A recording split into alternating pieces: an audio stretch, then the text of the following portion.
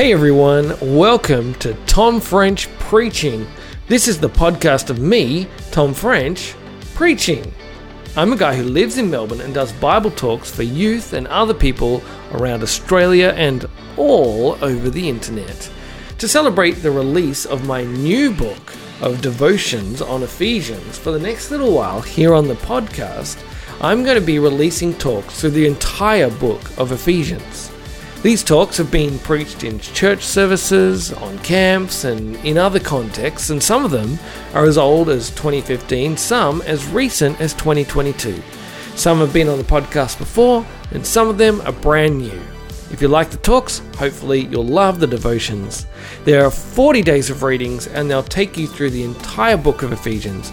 You can order the book now by heading to tomfrench.com.au/Ephesians. All right, that's all for now. I hope you enjoy the talk. So you probably know the feeling when you are lying down to go to sleep. You've turned off the light. You're just drifting off, and then you hear this noise. It goes.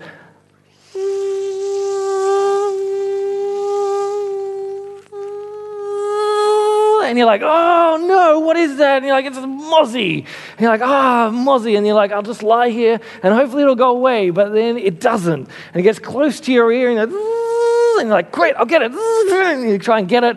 And then the mozzie kind of disappears. And you're like, I can go to sleep now. And then you're just drifting off. And then it's, and you're like, And so then you wait. And this time you're waiting for the mozzie to land. You're like, I'm going to get it when it lands. It comes up right near your face.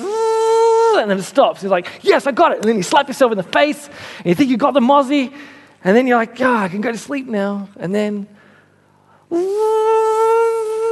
you're like, no, and the mozzie is back, and you're like, what am I going to do about this mozzie? And then you think, maybe I can just go to sleep, because if I sleep, then I won't hear the mozzie. I never hear mozzies when I'm asleep, so then that'll be fine. It'll just bite me, and that'll be okay. But then you get this image of, the mozzie sucking you dry, and then your family will walk in, and they will find your deflated corpse there in the morning. And so you're like, I don't want that to happen. And so then you're like, what am I going to do? And you're like, I've got to get up. And so then you get up, and you turn on the light, and then you start looking for the mozzie, and then you spend the next 10 minutes trying to find the mozzie, and then you're chasing the mozzie around, and you're climbing over furniture, and you're slapping the walls, and eventually you get it, and there's a really satisfying squish, and the blood goes everywhere, and you're like, done, I can go to sleep. And that is like the Christian life. And you might say, what? How is that like the Christian life? Well, it is like the Christian life because in tonight's passage, we hear about light and darkness. And the only way that you can escape that mozzie, only way you can beat that mozzie is by turning on the light. While the light is off, you are in darkness, and the mozzie is there, and it is biting you and is sucking you dry, and you can try and get it, but you don't know where the mozzie is or how to attack it. You don't know what to do. You are just a victim of the mozzie and a victim of your own stupidity. It's only when you turn the light on that you can deal with the mozzie. Now, what Paul tells us in this passage is that when we don't know Jesus, we are in darkness. And we are victims of sin, and we are people who commit sin. And the only way that we can find the way to attack our sin, to beat our sin, the only way is if Christ comes and illuminates our life. Christ brings us into the light. And in fact, the passage tells us we become light. And so then, when we become light, we are able to deal with our sin properly. One, we deal with our sin because Christ deals with our sin on the cross. But two, we see truth and lies distinctly. We know what is right and wrong because we are no longer in darkness, but we are in light. And so we can identify what is going wrong in our lives, and with the help of the Holy Spirit, we can track it down and we can deal with it. We can live in the light. We can live as light. And in fact, it tells us that as we live as light in the world, not only do we have our lives changed by Jesus, but we change the lives of others because we, as light, we push back the darkness. Because darkness never puts out light. Light always puts out darkness. And so we as light, empowered by Jesus, get to live in this world, living out the truth of Jesus and what Jesus calls us to, and bring light to the world. We are called to live as children of the light.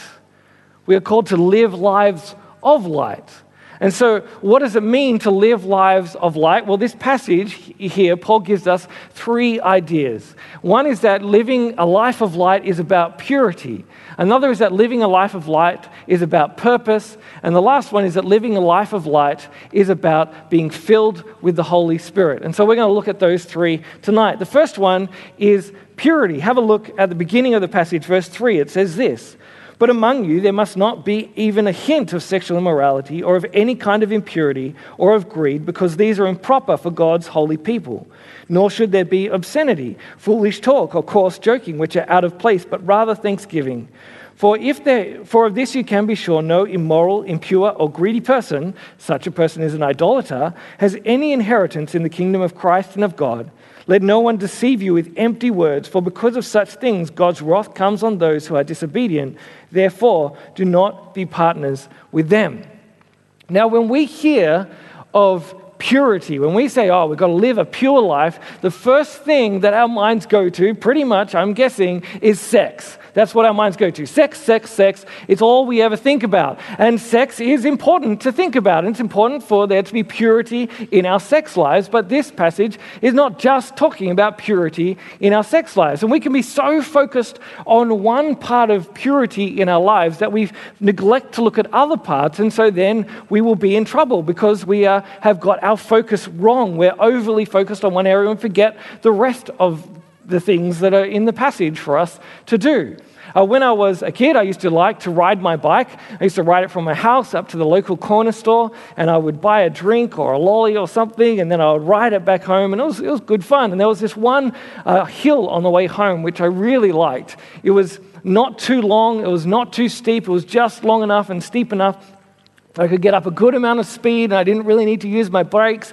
And then I would turn right into the street on the way to my house, and I would just shoom, and it'd be really fun. But there was this one particular day when I was riding down this hill, and I knew that I had to turn right into a street, and I didn't want to get taken out by a car, so I looked behind me to check if there was a car that was about to take me out. And as I looked, I turned the handlebars of the bike, and then the bike started going in the wrong direction. And so then I was like, oh no, and I turned back, and I turned the handlebars back, and it all happened too quickly. And then I fell off my bike, and I crashed into the gutter. And then I was lying there on the ground. I was in front of someone's driveway, and I looked up, and I saw the house. And I was like, this is the house of my sister's kindergarten teacher. And that was a big deal for me, because I was 3 when my sister was in kindergarten, and she had told me that her kindergarten teacher was the nicest person in the world. So I was like, I just crashed outside the nicest person in the world's house. This is excellent. And then I looked up, and there was a car waiting to turn into the driveway of the nicest person in the world. And I was like, there she is in the car, the nicest person in the world, turning into the driveway. And then I got up and I moved my bike to let her through, and she drove up, and then she got out of her car and she went into her house, and the nicest person in the world ignored me. And that's not really the point of the story, but that's a really sad thing. I needed to get that off my chest. The point was that the whole time the time I was riding my bike there, I was so focused on one thing, not being hit by a car, which is definitely a good thing. You should not get hit by cars, that I didn't focus on another thing, which was keeping my handlebars facing in the right direction. And because I was focused on the wrong thing, I crashed.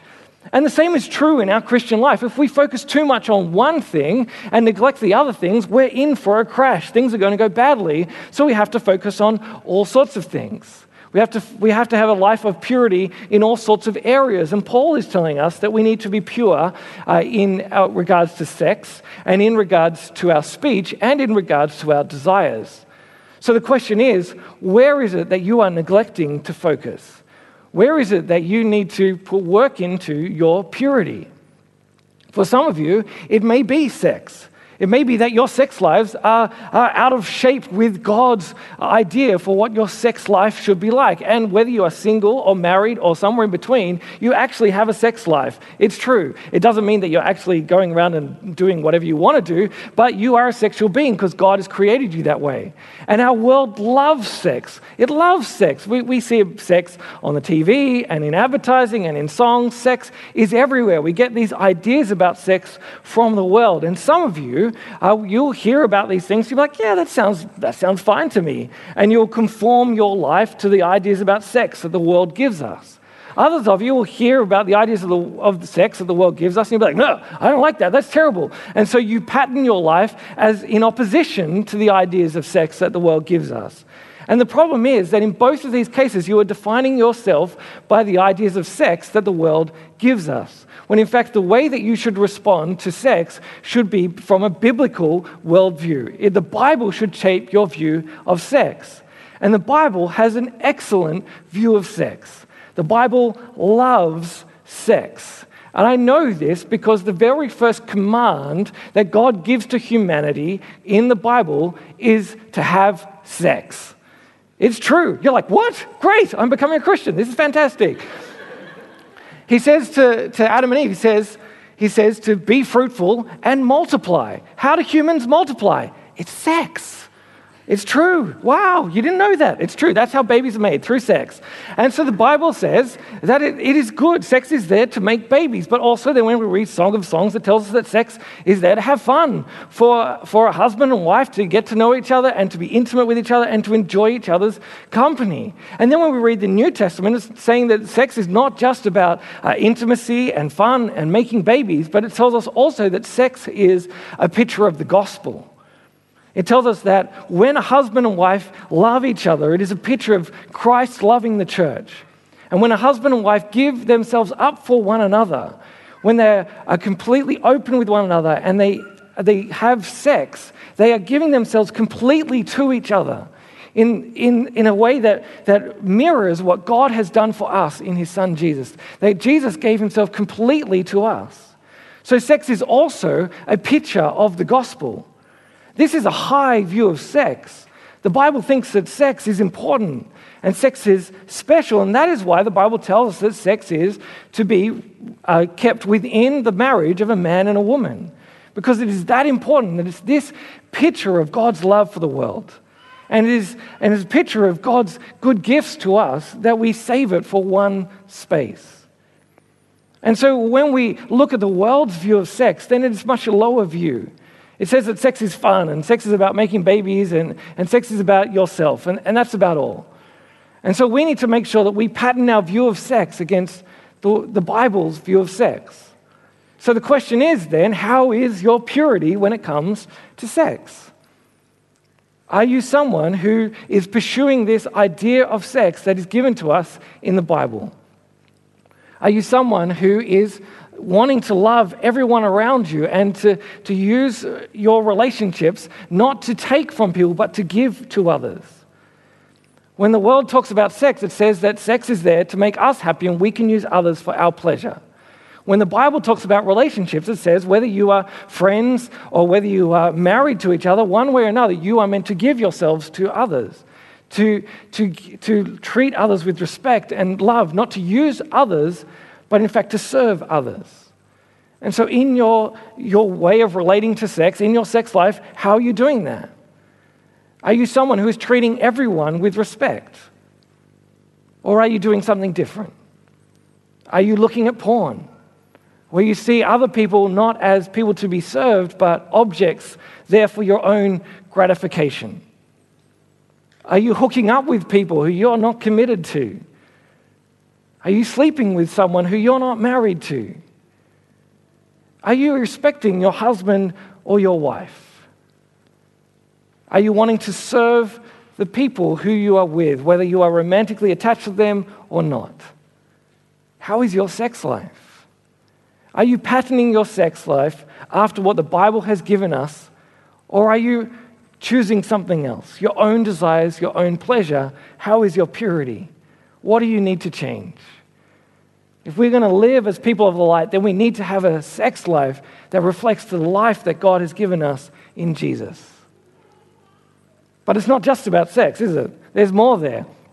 It also tells us that we have to have purity of speech. Have a look. It tells us in verse 4. It says this: "Nor should there be any obscenity, foolish talk, or coarse joking, which are out of place, but rather thanksgiving." So how is your speech? Is your speech pure?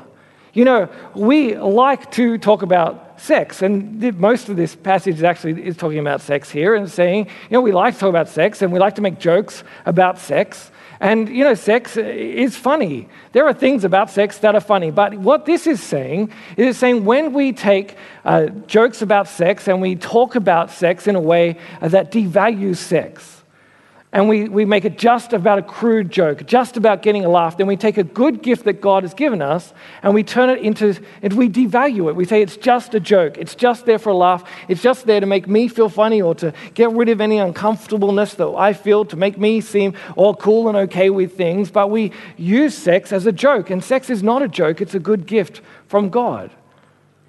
And how is your language? Are you someone who swears regularly? Because swearing, what we do with swearing is, with a lot of swear words, we swear about sex, really, and sexual organs. And this is what we do, and we take a good thing that God has given us and turn it into a bad word. We are devaluing the gifts that God has given us. Instead, we should let our lives reflect our thankfulness to God. And so that the way that we speak is about thankfulness, and our jokes are about thankfulness, and our speech is about thankfulness. It doesn't mean that we can't find things funny. It just means that we use good words for good things. And we treat the good things that God has given us as things not to be mocked and things not to be made into crude jokes, but things to be thankful about, and we speak with thankfulness. And then the last thing that we see is that we need purity of desire. Notice that when he talks about things, he says there should not be even a hint of sexual immorality or of any kind of impurity or of greed. Now, we are very good in the church at talking about sex, and we're not that good at talking about greed. But greed is something which plagues our lives. Greed is saying that we are not satisfied with the good things that God has given us, and so we want more. And either we desire more and we think about more and we want to get more, or we actually go out and we take more for ourselves. And of course, in terms of sex, there is plenty of greed that is about.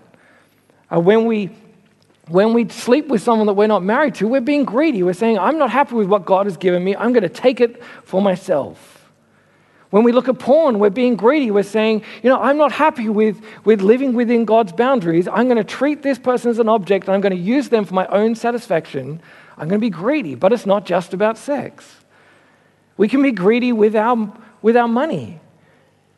We can say, I'm not satisfied with the amount that God has given me. I'm going to try and get more. I'm not going to trust God with what he's given me. I'm just going to try and spend my life getting more, hoarding for myself. I'm not going to give to him or give to others. I'm going to keep it for myself. Instead, we should be thankful and generous with what we have, trusting that where God provides, he will continue to provide. We can be greedy with our time and say, I'm going to keep my time to myself. Or the things that I've been invited to do, if they don't satisfy me, they're not fun enough, they're not enjoyable enough. If that doesn't meet my requirements, then I'm not going to do it. We're greedy with our time. We can be greedy with our possessions, wanting more possessions and keeping our possessions for ourselves, not willing to lend them to others and use them for the glory of God. Instead, we should be thankful people, trusting God that he is a God who provides and gives enough, and be generous, not desiring more, not greedy, but thankful, and trusting that God is a God who provides. So how's your purity? How's your desires? How's your sex life? How's your speech? Live as a person of your life, of the light, who is someone who trusts God in all things. The next thing that we're going to see, though, is that it's not just about our purity, but it's also about our purpose. Look at verse 15. Paul says this: "Be very careful then how you live, not as unwise, but as wise, making the most of every opportunity, because the days are evil." And what he's saying here is that you need to have a purpose in life. You need to live wisely and look for God's will and live out God's will. Make sure that you are making the most of every opportunity you have. And sometimes we can spend our time looking for all the different opportunities that we waste the opportunities that God has given us. When I first met Em, it was a glorious time. I liked meeting her, but it was a very glorious time for a few reasons, because I really liked Em, and she seemed like a nice person, but I didn't know her that well. But at the same time that I was getting to know Em, also in my life, I met two other women who were very good looking and Christian and seemed like a lot of fun, and they were single. And I was like, wow, this is like a perfect storm of women. There are 3 women who have turned up in my life right now. I need to figure out what I'm going to do about this. And in the past, I had met people who I was interested in. I found them attractive. And so I was like, well, I find you attractive. I better figure out if we're compatible. And so I would spend time with them and I'd try and get to know them. And I'd try and figure out, if we were compatible in our musical tastes and in our movie tastes and in our theology and in our thoughts about the environment and our thoughts about, how you should drive and our thoughts about everything. I'll figure out everything, make sure, yes, this is the person that I could marry for the rest of my life. Then I will ask her on a date. And then I'd spend so long trying to do this, then I'd ask her on a date and there was everything had dissipated and didn't work very well. So I was like, this time, I'm not going to miss the opportunity. I'm going to work out this perfect storm. I'm going to figure out these women. And so I had the opportunity to spend one-on-one time with each of them. So I spent time with them and I asked them the right questions and I flirted a little bit and I showed them my biceps and I tried to figure out what they thought of skinny, white, hairy men. And then I made a decision and eventually I was like, well, actually, Emily seems like the one. I'm going to ask her on a date. And so I asked her on a date and I didn't ask the others on a date, which was the right thing to do. And we went out and we ate some bad Asian food and we watched a zombie movie and now we're married. So what happened there was that I was like, I missed lots of opportunities. I'm like, I'm not going to miss this opportunity. I need to make the most of this opportunity. And if there's someone you like, let me tell you, get onto it. But that's not the point of this passage. The point of this passage is saying that, you can't miss any opportunity. That God gives us so many opportunities to serve Him. Make the most of them. Seek the Lord's will and then live out God's will. And some of you, when you hear this phrase, God's will, you're like, yes, what is God's will for my life? I need to know God's will. And then we spend our time thinking about God's will and praying about God's will and talking to people about God's will and trying to figure out God's will for our life. We spend so much time trying to figure out God's will for our life so then we can get on with our life and not waste our life, that we waste our life trying to figure out God's will for our life. God has told us His will for our life, at least in broad strokes. God's will for our life is written to us here in His Word. He tells us to love Him and to love others. And then He gives us lots of great ideas about how we can go about doing it. And then He gives us lots of stories about people who don't go about doing it very well so that we can learn from them and then learn to live out His will for our lives well. He teaches us how to live out His will in His Word, and so we can get on with it. But how do you figure out God's will apart from just reading the Bible? Well, you need wisdom.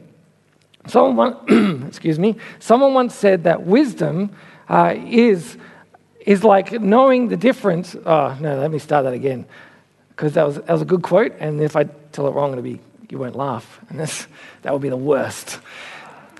He says, knowledge is knowing... Oh, now I'm dying. Knowledge is knowing that tomato is a fruit. Wisdom is knowing not to put it in fruit salad. Okay, that didn't work. Anyway. Wisdom is knowing what to do with the knowledge that God gives you in His Word. And so you have God's will for your life here, but knowing how to apply it to your life, you need wisdom for that. So how do you get wisdom? Well, James tells us that we need to ask for wisdom. He says, if any one of you lacks wisdom, ask God for wisdom, and He'll give it to you. So ask God for wisdom. And then go out there and start putting things into practice and finding out what it is that God wants you to do with your life. Then you will be figuring out God's will for you. The best thing to do is just to put what you know into practice, and then you'll start to figure things out. You just put a tomato in a fruit salad, and then you'll learn. You shouldn't put a tomato in the fruit salad. You're figuring things out. So if you're like, I want to know how to tell my friends about Jesus, well, then try and tell your friends about Jesus. You'll learn pretty quickly what works and what doesn't. When they punch you in the nose, you're like, that didn't work. I'll try something else. If you're like, I want to invite my friends to church, but I don't know how, well, then invite your friends to church. And then you'll figure out how it works and what doesn't. If you're like, I want to know what God wants me to do for a career, well, then start, working out what are you passionate about? What are you good at? Start doing things. Start serving Him. Say, what is it that I can do which will work in God's kingdom? And then, maybe you can start training in a field. And then as you do this, you'll figure out, I kind of fit here. I don't really fit here. And you'll course correct a little bit, or maybe a lot. Maybe you'll completely change direction. But start putting things into practice. If you just sit around waiting for God to tell you what to do, you're going to miss the opportunities that He is giving you right now. So make the most of every opportunity right now. And put God's word into practice. Know His word and put it into practice, and you will discover God's will for your life. because it's here. It's time to start living it out. The last thing that we see here is that Paul wants us to live a life of light, being filled with the Spirit. This is what it says. Do not get drunk on wine, which leads to debauchery. Instead, be filled with the Spirit, speaking to one another with psalms, hymns, and songs from the Spirit. Sing and make music from your heart to the Lord. Always give thanks to God the Father for everything in the name of our Lord Jesus Christ. Let me just drink a little bit of water.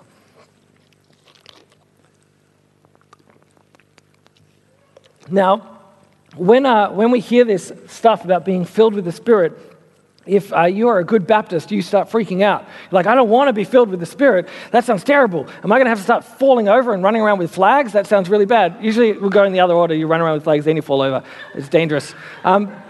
But this is not what the passage is saying. It's not saying that you need to be filled with the Spirit and do crazy Pentecostal stuff. Though if you want to, that's fine. And maybe we need to get a little bit more crazy here at Mitcham. Maybe put up your hand once or twice when you're not asking a question, if you want to. That's okay. Do whatever you want. I don't mind. Just okay. So what the Bible is saying here is it's saying that to be filled with the Spirit isn't actually about doing crazy stuff, but it's just about your worship. It's about the way we worship together. We worship with each other. We speak to each other when we sing to God, that we sing to God with thankfulness, and we are thankful to God. This is what it means to be filled with the Spirit. I don't know if you've ever had those times where you've been singing to God or worshiping with other people, where you feel so filled with the love of God that you feel like you're going to burst. Now, I'm not a very emotional person, but it's happened to me a few times. And one time I particularly remember was when I was in high school. I was on this camp. It was a high school leadership camp.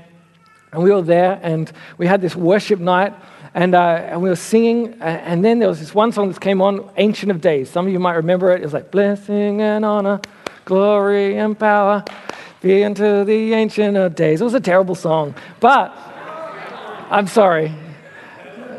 It just wasn't that good, but the song was playing, and then we're like, that's amazing. It's like, let's sing it again. So we sang it again, and it was even better the second time. So we're like, let's sing it another time. And so then we sang it again, and we're like, sing it again. And so we sang it for like an hour straight, and it was amazing. And I'd be like, that sounds terrible, and it does to me now, but at the time, I was like, this is the best, because I was worshiping God, and I was being filled with His Spirit. And when we're filled with God's Spirit is doing His work in us. Because it's not like we get filled with the Spirit, we're just going to get more of God, because we don't get more of God's Spirit. We're not getting any more saved by Him. But when the Spirit is working, what He does is He points us to Jesus. That's His job.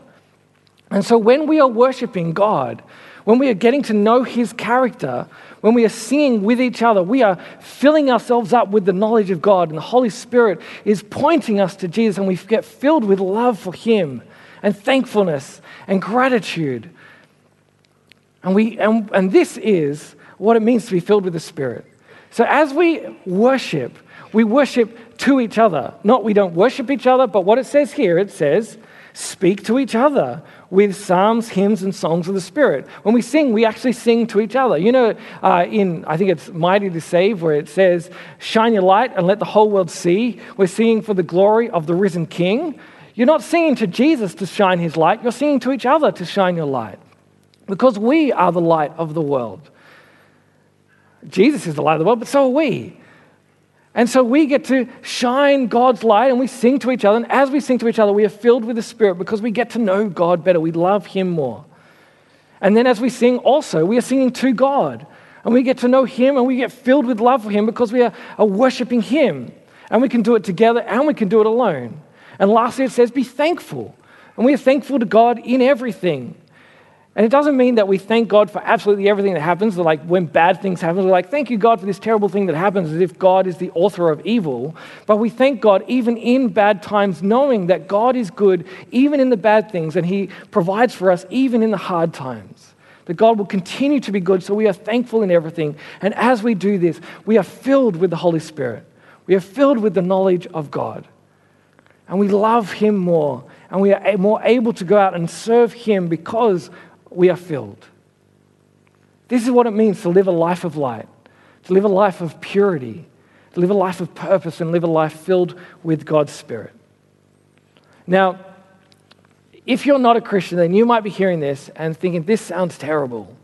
It sounds really bad. It sounds like no fun at all. Like no sex, no drinking. It told us not to drink in there, not allowed to earn a lot of, keep our money for ourselves. It sounds terrible. Well, maybe it does. Maybe it doesn't sound like much fun, but what the Bible teaches us is that, we can live a life for ourselves if we want to.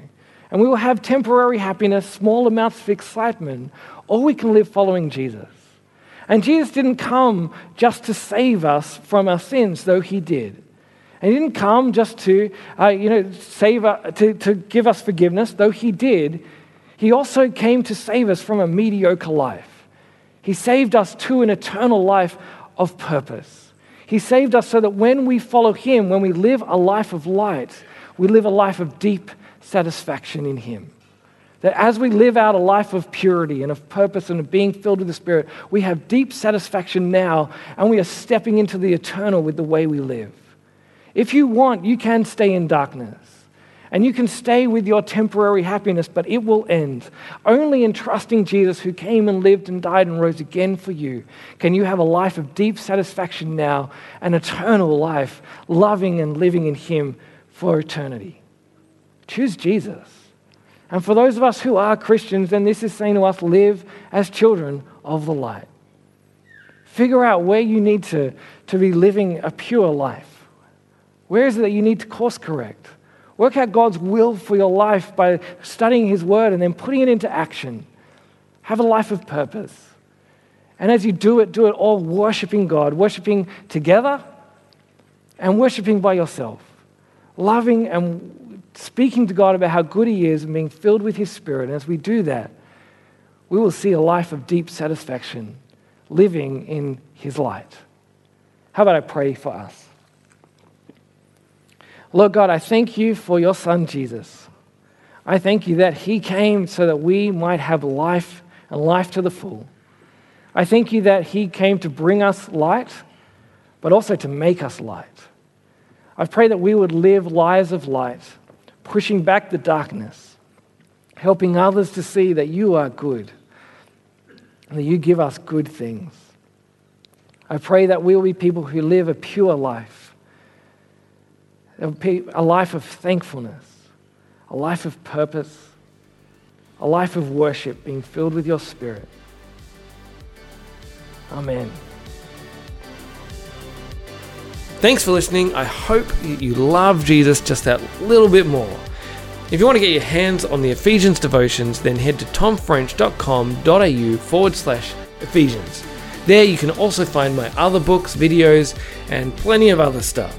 So feel free to check it out, and don't forget to give this podcast a rating and review wherever you get your podcast so that other people might be able to discover it too. Till next time, have a good one.